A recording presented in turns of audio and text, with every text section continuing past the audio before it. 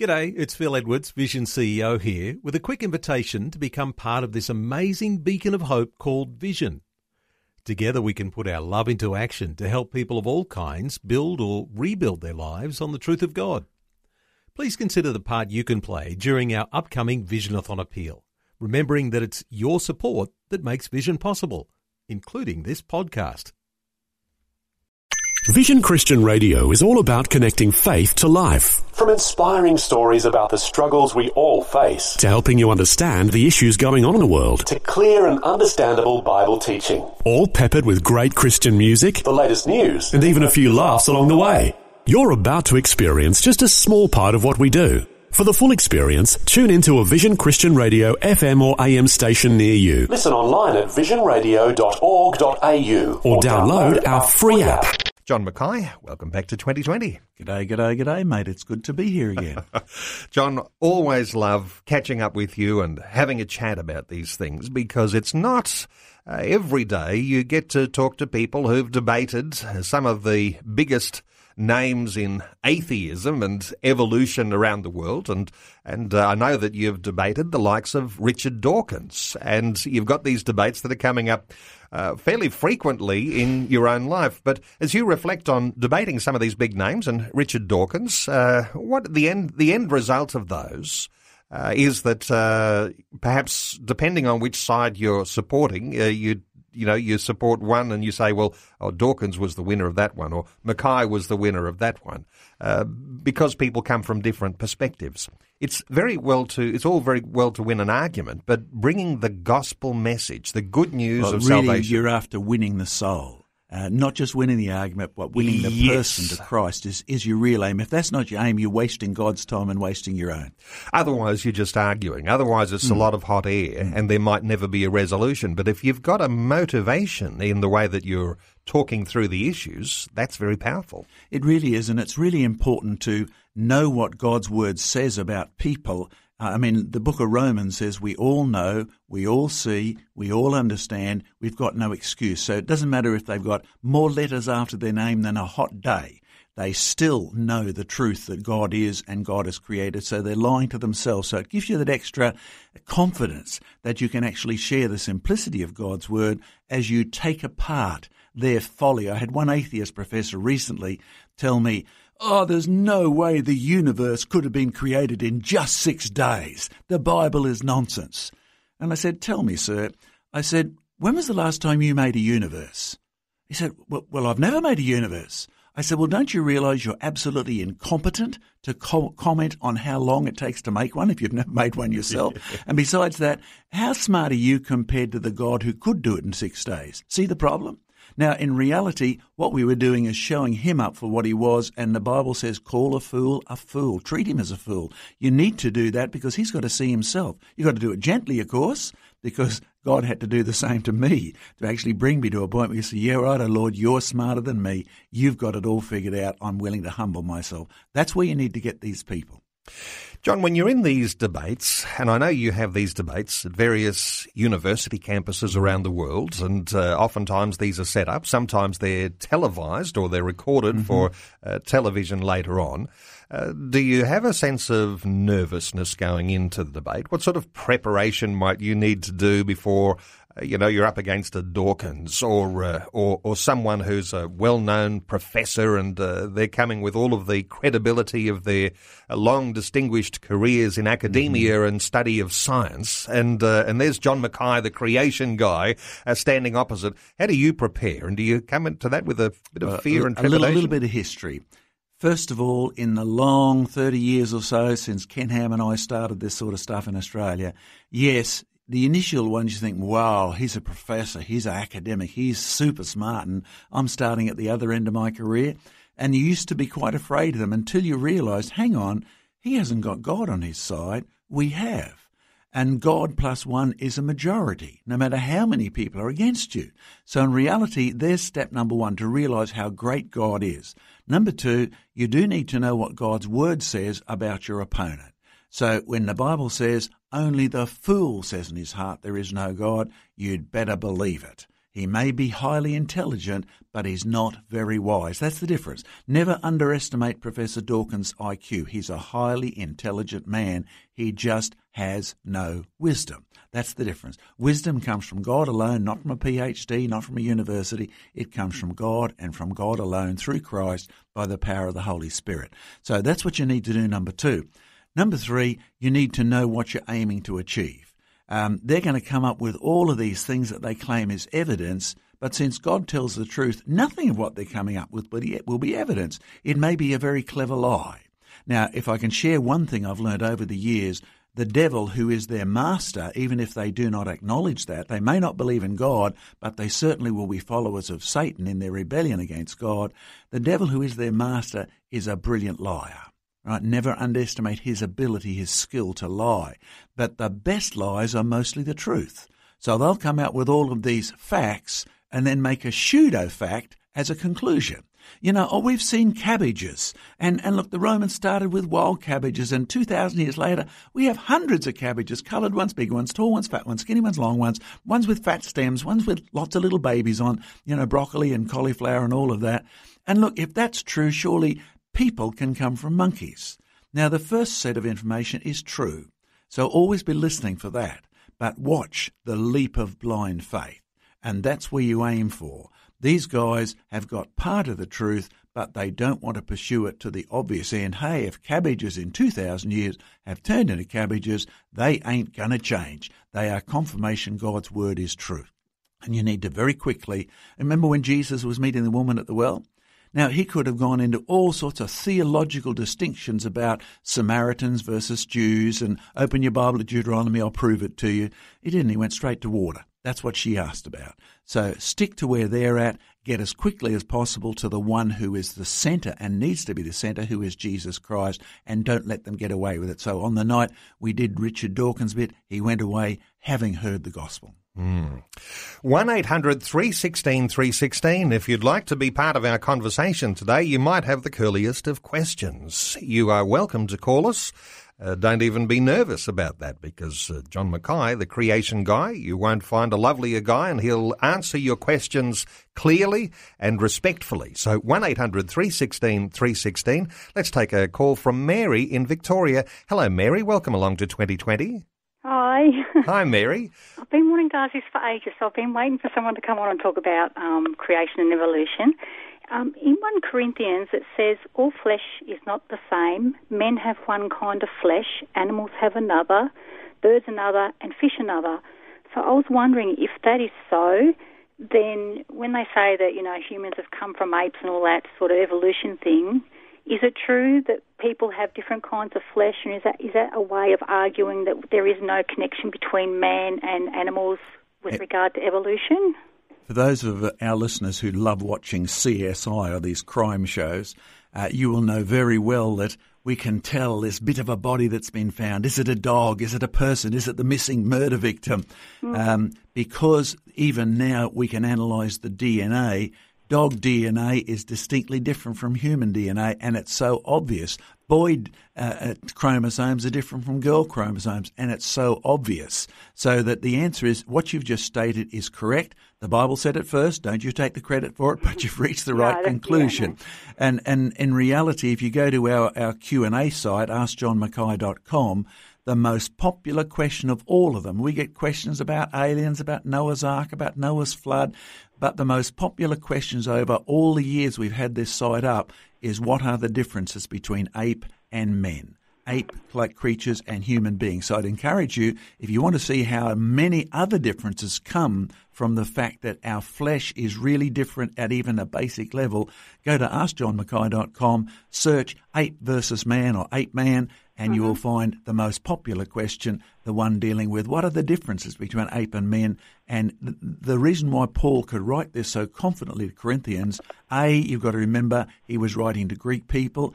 B, Darwin did not invent evolution. The Greeks already had their own version of the slime turning into people. They had evolution already. C, he was a Jewish scholar who came to meet Jesus Christ, who is the creator of all things. Paul says it in Colossians, he says it in Ephesians, and it's a reminder that this Jesus is the Word of God who spoke back in Genesis when he made man distinct. He made man unique. Man's flesh is different from the animal's flesh, right? So you're quite right. It's a good point to argue, but your friends might say, oh, that's just spiritual.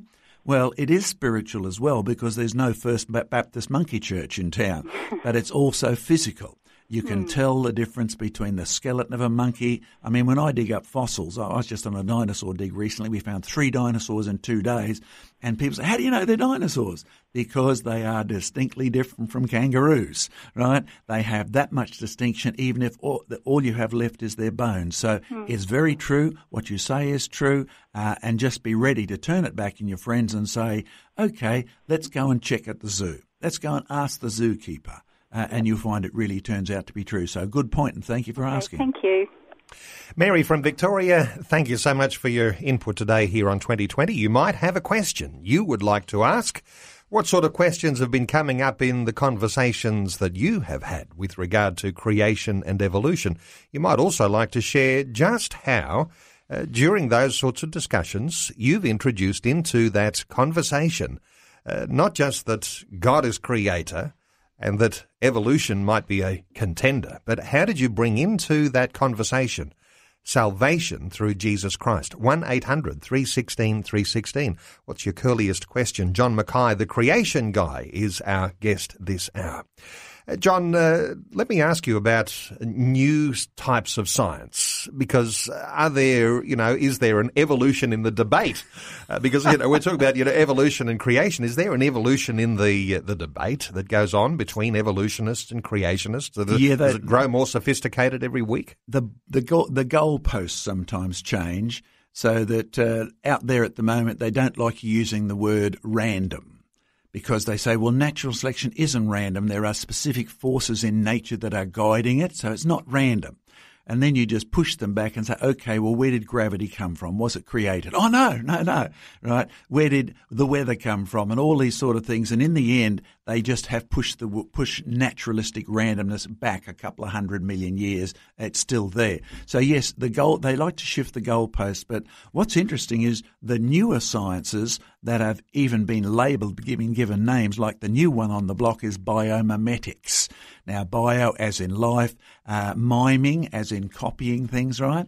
So that we are bringing Professor Andy McIntosh to Australia in January through the 11th through to the 15th.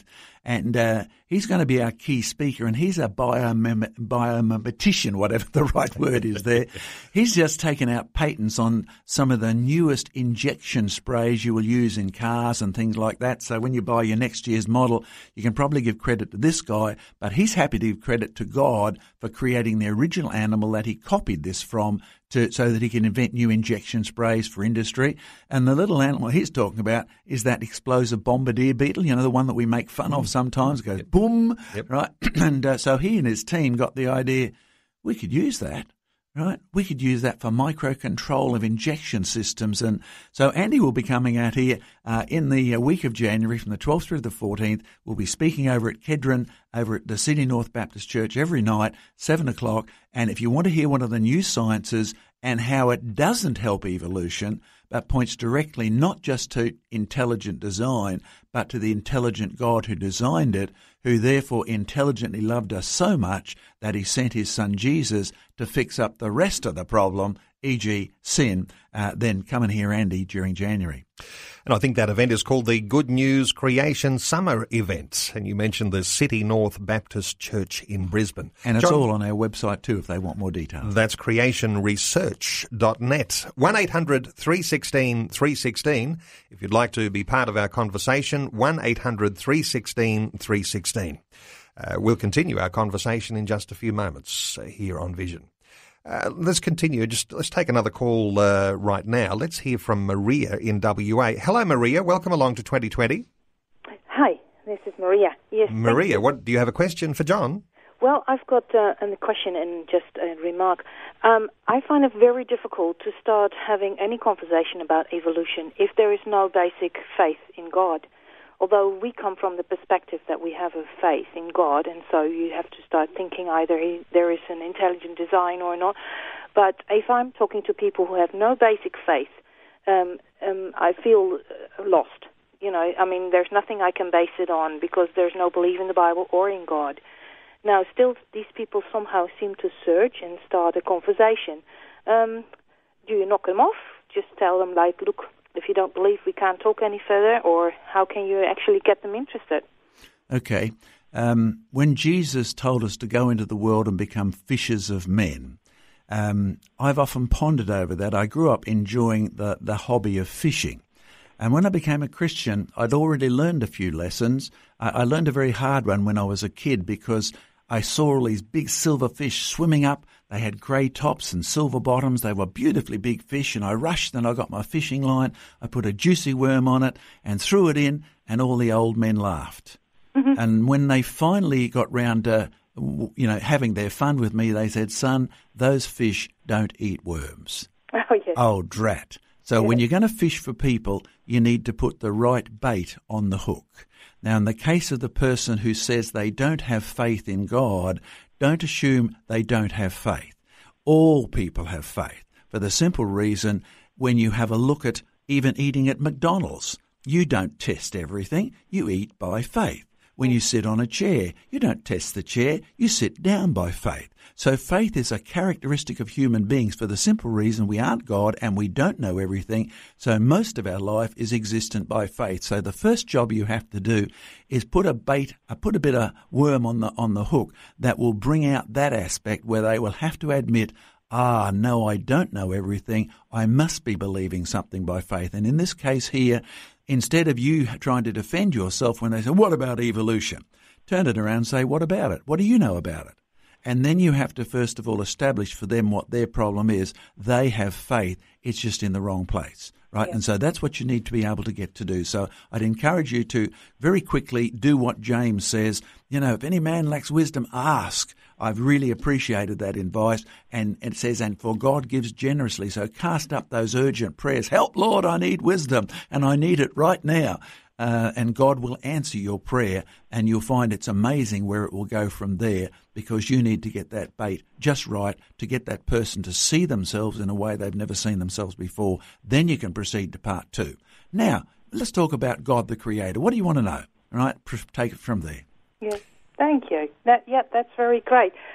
Secondly, I just have we are members of the Creation magazine, and I've got a 15-year-old and a 13-year-old and a 9-year-old, and all three of them somehow pick up stuff from there, and I just encourage the reader or listeners to look upon getting Creation magazine in the house, because it helps the kids as they go through school and come home with the most ridiculous statements that they have to learn. Oh, that's good. And if they have more questions like you have, just go to AskJohnMackay.com and you'll find lots of useful stuff for the kids and the adults there. So again, that's AskJohnMackay.com. Visions 2020 with Neil Johnson. A biblical perspective on life, culture and current events. Good to have you along with us. It is 2020 and we are talking about creation and evolution and just how you introduce the message of the gospel into those conversations. You might have a curly question you'd like to put to our special guest this hour, John Mackay, the creation guy. John's the International Director of Creation Research, a field researcher around the globe for more than 3 decades. He's debated the world's best-known atheists, the likes of Richard Dawkins. And you can even see those debates when you go on YouTube. He trains people on how to teach creation in education circles. He's hosted television documentaries and produced Bible and science teaching programs. Well, he's available to answer your question today. What sort of questions have you been having in conversations that you've perhaps even struggled to answer? Well, you might have one of those questions you'd like to put to John today. 1-800-316-316. John, there's a new documentary coming out from David Attenborough, and it's all about the Great Barrier Reef. I guess there's I guess for anyone who's scientifically minded, there's always excitement about that, and because the film and the cinematography will be outstanding. Oh, there's no doubt about that. It's just spectacular. I mean, some of the guys who've done DVDs for us have also filmed for David Attenborough, so it's good to talk to them and compare. Okay, now when you're filming our stuff, what do you think about when you're compared to when you're filming David Attenborough's stuff? And what's interesting, of course, is what you know about David Attenborough is he really has got a budget that makes all the rest of us, we look like paupers by comparison. His products are brilliant, there's no doubt about it, but they are designed to convince you of atheism, that all this happened all by itself, and that he, of course, is the expert. And the interesting thing is, unlike Richard Dawkins or the others, David Attenborough has told us personally he will not debate. Right? We have interacted with him. I have correspondence with him. We've handed him DVDs personally, but he will not debate. And as he shared with one of my professor friends who asked him specifically, why don't you debate people like John Mackay? He said, because I'd lose. Now, in reality, he's a preacher, but he's a preacher of brilliantly documented, brilliantly colourful atheism. Now, this is an interesting point you're making that we ought to draw out, is that where you've got people on the side of evolution, of atheism, and producing even wonderful documentaries that show tremendous things in nature, there is a motivation that's behind that. And they're not particularly elaborating and articulating that the way we are today, saying that there is a motivation behind sharing the creation side of the debate too. But what you're actually saying is releasing the understanding that, you know what, when you see these things and there is a focus on evolution, there is a mind behind that wants to convince you of atheism, wants to convince you of evolution. I mean, whether you're talking Dawkins or Attenborough or some of the American atheists, they are out to set up anti-Bible camps, anti-God camps, anti-Christian camps. They do this. That's what their funding goes into. Or Richard Dawkins and Attenborough set up a team deliberately designed to get rid of Christianity and creation out of schools. Right? Tax-deductible corporations, all these sort of things they're into these days. So, yeah, never let it be fooled. They have a brilliant product. They have nicely glamoured, glistening and all that sort of stuff. But it has got an agenda to get rid of God out of your mind and out of my mind and help us to live naturally, which means atheistically, which means, hey, if you want to talk to young people in the world today, they have 20 years of brainwashing from kindergarten onwards about how it all happened by itself. And you will have to deal with this if you want to preach the everlasting gospel, which is mentioned in the last book of the Bible. It says, fear God the Creator. Interesting how we might all be affected by that, John, because as I understand it, the statistics show that even though there's a perception that all of this atheism and evolution, causes people to lose faith in God, the statistics actually show that atheism hasn't grown all that much, that people still do have faith in God. The statistics don't always tell the truth. It's certainly true the statistics don't all tell the truth, but the statistics needed to ask one more question. Which God do you have faith in? Right, and so what you find in Australia, if you ask people 50 years ago, did they believe in God, the answer would have been yes. And if you pursued it, it would have been the God of the Bible, right? If you pursue the question these days, it is no longer the God of the Bible, it's just God generically. Because the God of the Bible has a name, it's Jehovah in the Old Testament, or Yahweh, and Jesus Christ in the New Testament. But if you ask people today, which God do you believe in? Oh, do you believe in God? Yes. Which God? And it just is vague generalness. So it has had that effect. In fact, to give you one illustration, I ran a group of science teachers out on a field trip recently, and the leader, who was so overjoyed in Christ, gave me his testimony. He'd become an atheist when he was a student.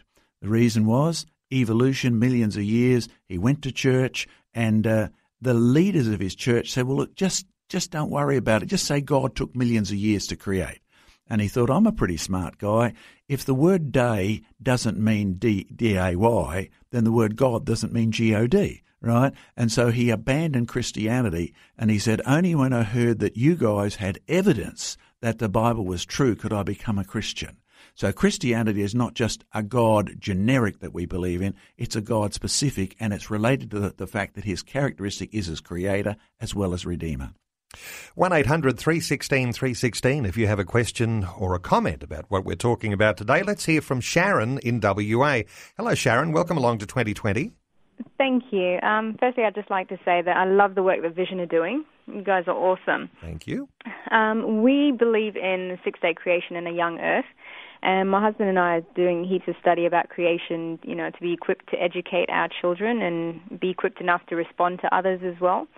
I was reading up about a newly discovered planet said that scientists witnessed the birth of a planet, LKCA 15b, something like that, and that they'd captured images of a planet forming. One of the professors, Dr. Michael Ireland from Sydney's Macquarie University, was part of the team.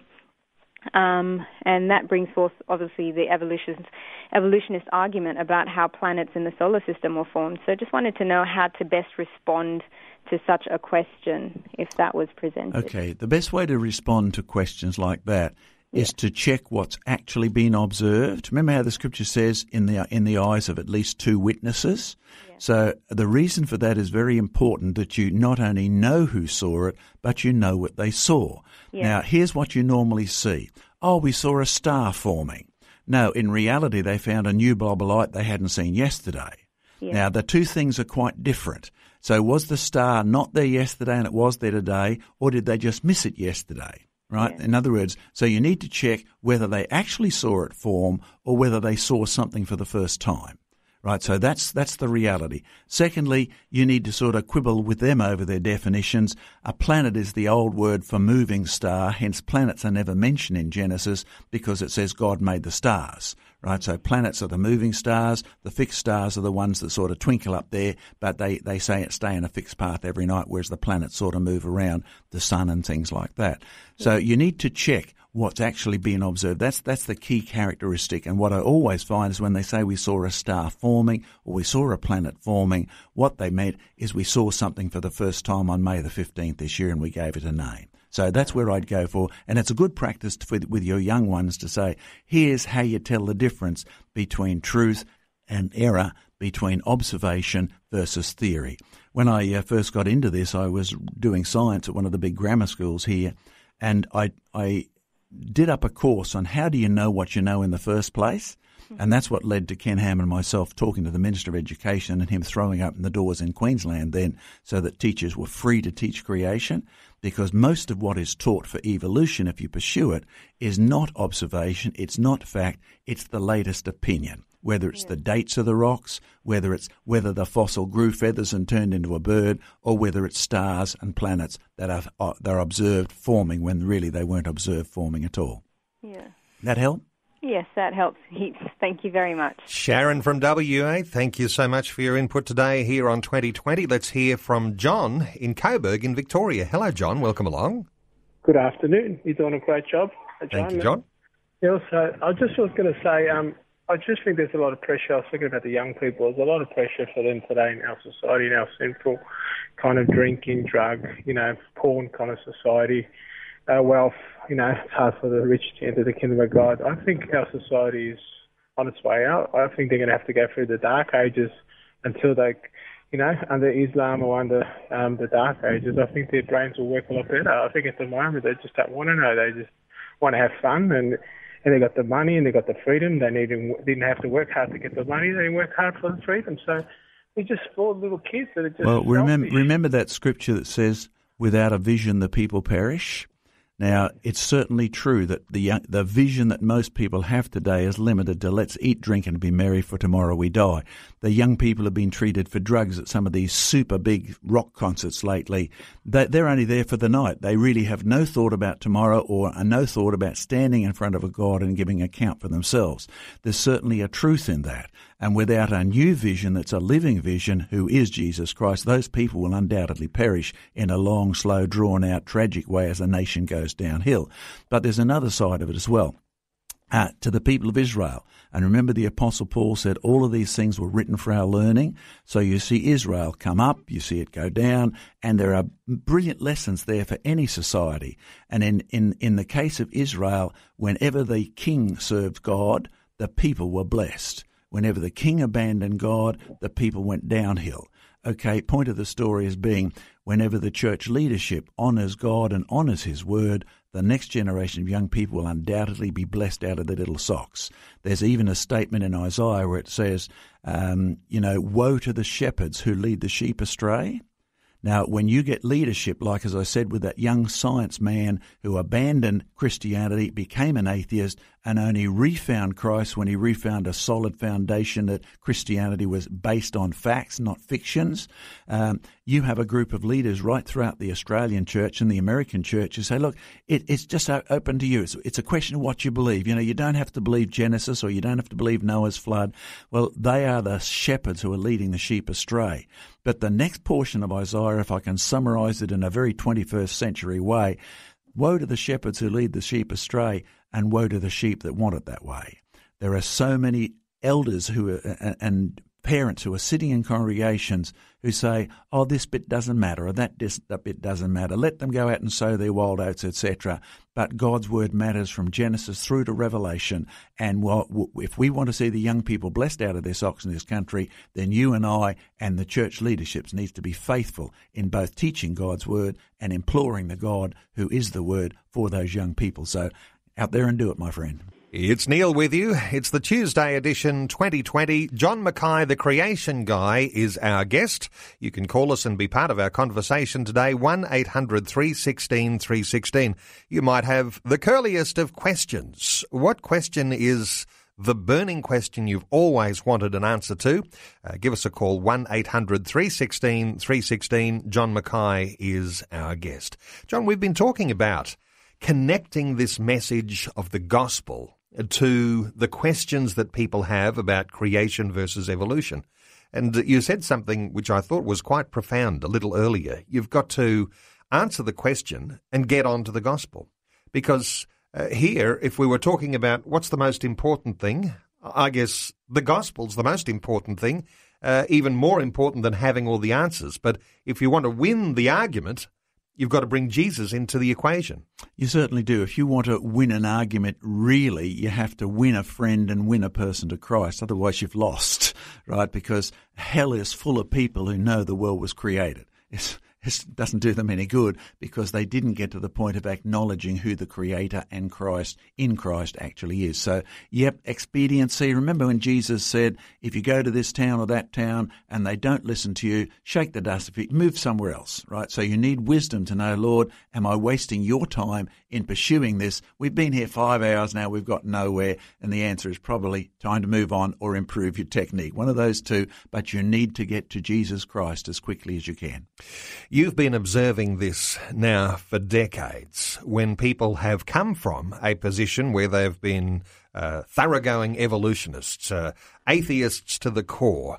And when that element of doubt arises, and when an acknowledgement that, yes, there could be a creator and there might be something to that creation side of the argument, that Jesus Christ in the centre of that is the trigger for that person actually putting aside those things that they thought were true in the past, and then the motivation then comes to actually explore this whole new realm of God as creator. I'll give you a funny example of that. A Frenchman came up to me after a meeting and he gave me a tough question out of his specialty, and I answered it gently, and we demolished his edifice, and he said, I think I am a 2% creationist.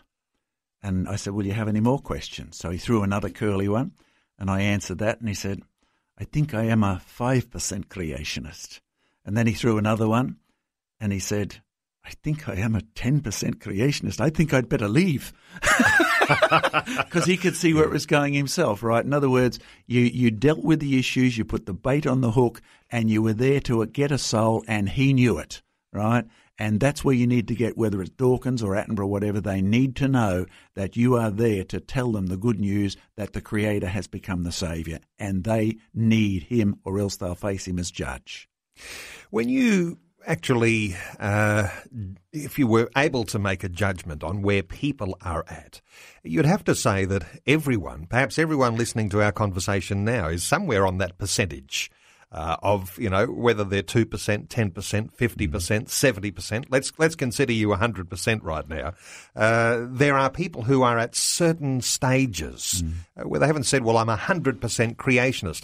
Is it okay to keep doubts? Is it okay to keep questioning, even though you say, well, I'm a creationist? At what point do you say I'm a creationist? Is it 50% plus or what? Well, I'm always grateful to God that he gave me a good wait until then basket, because whether it's you or whether it's me, you know very well you've got questions you don't know the answers to, and neither do I. But I do know who knows the answer. Remember that old chorus, I don't know the answer, but I know who does? So I've been able to learn to just commit some of those problem areas to him. And I don't know at the point, let's say in my becoming a Christian, I read through the Bible from Genesis onwards. By the time I got to Isaiah, where it says, "Here I am, Lord, send me," there was an interaction between me and God. I knew that for sure, right? In John's Gospel, by the time it says, "If you love me and obey my commandments, I will make myself known unto you," click. You can do something that I can be aware of. Now, that's the point where I regard myself as having become a Christian. Now, whether I was a 20% Christian in Isaiah and a 40% by Malachi, I don't know the percentages, but there was that definite point where I said, yes, I know. It didn't mean I knew all the answers, but it did mean that I knew the Creator and I knew him as Saviour now, and that's where I needed to get. Now, likewise, one of the young men who now is a full-time pastor sat through a meeting. By the end of the meeting, he knew that his confidence in evolution had to go. It was shot to pieces. Now, he wasn't yet a Christian. It was a month or two till he became a Christian, but he got rid of his evolutionary. You can say, was he a 50% Christian? Well, no, he wasn't actually a Christian till he humbled himself before Christ, but he was well on the way. He was being hooked. He was being drawn in by the holy fisherman who is Jesus Christ, and the Lord drew him in. So that's a good picture. In fact, one reason we've set up this January conference from the 11th through to the 15th and the 12th through to the 14th in teaching with Professor Andy McIntosh is so you can bring your friends who are searching to hear real scientists who believe real evidence proves creation, and they really have published papers and they really do real stuff, and they can be challenged on anything. So whether it's the age of the earth or carbon-14 or what, bring your friends, bring your enemies, look up creationresearch.net, click on the conference link and see who's coming. A listener who called in didn't want to go to air. John from Kingston in Queensland. How do you respond to someone who says scientists proved with carbon dating that the Earth is millions of years old? Well, John, at Kingston, you're not all that far away from Kedron, where we're having our Good News Summer event. So pop over the Gateway Bridge and join us on the 12th through to the 14th. But to answer your question, what you'll find is that it's the assumptions that you need to deal with, the hidden things that they aren't telling you. So that when you look at your Bible, it says everything God made was very good. When you visit a carbon-14 laboratory, it says don't forget to wear your breathing apparatus, because radioactive carbon is not very good when you breathe it in. So at a simple level, how much radioactive gas was Adam breathing in? None. It's not very good. So carbon-14 probably came into existence after everything collapsed at Noah's day, and it's been building up ever since, and it's one reason we don't live as long as Noah. So when you look at the dating methods, they all assume whatever it's like now, it's always been. And the Bible says, no way. It started out very good, and that means no carbon-14. So the carbon-14 clocks won't work at all. They are just assumed to work, and that's why you get the funny side of it. They keep changing many of the dates. So I have one fossil which I really love using. Back in the 1900s, it was 180 million years old. By the time you get to 1989, when I first came across it in the British Museum, it was 200 million years old. When I photographed it the next time in 1999, it was 235 million years old, and I didn't realise it was so long since I'd been at the British Museum.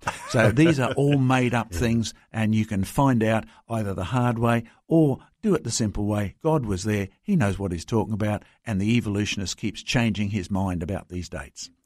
This connection of the gospel into the equation and taking you back to, percentage creation. And then you said, well, if you actually don't use that percentage when you talk about being a Christian, because once you become a Christian, well, you're 100% Christian. Yeah. But those doubts can still exist, and people are working through those. And you mentioned people who are trying to synchronize all sorts of things that they're hearing from evolutionists, and they believe in God too, so they're synchronizing those things together. That really is fraught with all sorts of problems if you are the sort of person who wants to believe both and have a foot in both camps. Well, it really distracted me for a while, because as a university student who was investigating the Bible, my professor would say, as the professor of Old Testament as well as geology, I just put it all together. And the more I tried to do that, the more unreadable the Bible became. So the word day obviously didn't mean day. The word create obviously meant evolve, and Noah's flood covering all the highest hills obviously didn't mean all the highest whole hills. So therefore you end up with a Bible which is unreadable. You can pretend it's poetry or anything, but by the time you get to the New Testament where Jesus said, just as it was in Noah's day, that's what it'll be like when I come again, you have to say, well, I don't know what that means either. So all of a sudden, Christ as judge, Christ as Lord and Saviour, Christ dying with thorns on his head, which is related to Adam and Eve, which is related to the garden, which is related to the curse, all of a sudden that's meaningless. So ultimately, syncretism of any sort, that's the fancy word for it, just destroys the whole of God's word and leaves you with nothing, not even a God who can be trusted because he can tell you reliably through his word what he wants. So I reject it and make sure you do out there as well.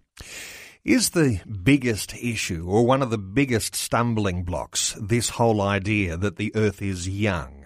Because it seems to be that's one of the biggest sticking points for people in their belief, that somehow or other, well, the Bible teaches that the earth is young, that we're talking about real-time history right back to Genesis. But it seems to be, all the science says it's old, and that's a sticking point. It's certainly one of the hardest points you have to pass, Neil.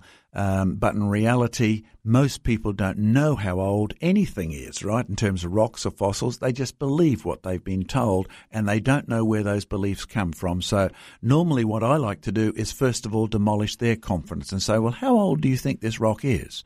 Oh, how old was it 5 years ago? And I pick an example that I know has changed age by millions of years, right? The house where I live is on a rock which has changed age 3 times since I was a student. So the age itself is not a fact. It's the latest theory, and that's a shock to most people. So there's no evidence that contradicts a literal reading of Genesis, as 6 days. And I'll be blunt with you, the most ardent atheist has a problem with the Bible because he knows it teaches the world was made in just 6 days. He doesn't have to think, is this poetry? He knows it teaches the world was made in just 6 days. That's his sticking point, because he doesn't want a God who's so great he can make a universe in 6 days, because that same God can rip the rug out from under him in less than 6 seconds. And so he needs a saviour, and that's where you need to get to. Arlene from WA back with us. Hello, Arlene. Welcome along. Hi there, Brother Neil. Good to hear from you, Arlene. Yes, I'm Arlene Murray from South Headland here. I'm praising God for vision. I'm always with you, and praising the Lord for especially this time with our brother from creation. Yeah. Yes. Praise God for his marvelous creation and then new creation in Jesus. We are knowing the truth, then God sets people free, brother. Mm-hmm. And they cannot believe a lie then. They're not deceived. And study to show yourself approved unto God, 2 Timothy 2:15, a workman that needs not to be ashamed, rightly dividing the word of truth. And that's why I'm praising the Lord. I'm one with your Christian Revival. My husband can't believe Jesus. He's from Nagaland. Yeah, you're from Nagaland in India, are you? Oh, very good. So well, listen to you for our brother here. Yeah, and, thank you. Yeah, and the other day also I couldn't be on the line. I was so much bubbling for that time when we were talking about marriage and how I praise God that He started the first marriage, ordained it, a family, so nobody can be deceived for all these other things that are coming up. Arlene, I can tell you believe what the Bible says, and you're interested and inquisitive about what those Christian positions are in the 21st century. And you're applying those into those conversations that you're a part of. And it's just great to hear from you today. Yes, my brother. We are always together, remembering all your family and ministry of vision. Because with no vision, how can people be saved, no? So we're always in vision. Yes. New every day, brother. Arlene, wonderful to hear from you. Yes, thanks so much for your input today here on 2020. 1-800-316-316. Let's hear from Rob in Mildura. Actually, Rob in Mildura wants to know, he didn't want to go to air, who wants to know, is the crocodile related to the dinosaur? Is the crocodile related to the dinosaur? Okay, if we use our superficial classification system, then they say, yes, dinosaurs and crocodiles have lots of things in common, so they're both reptiles.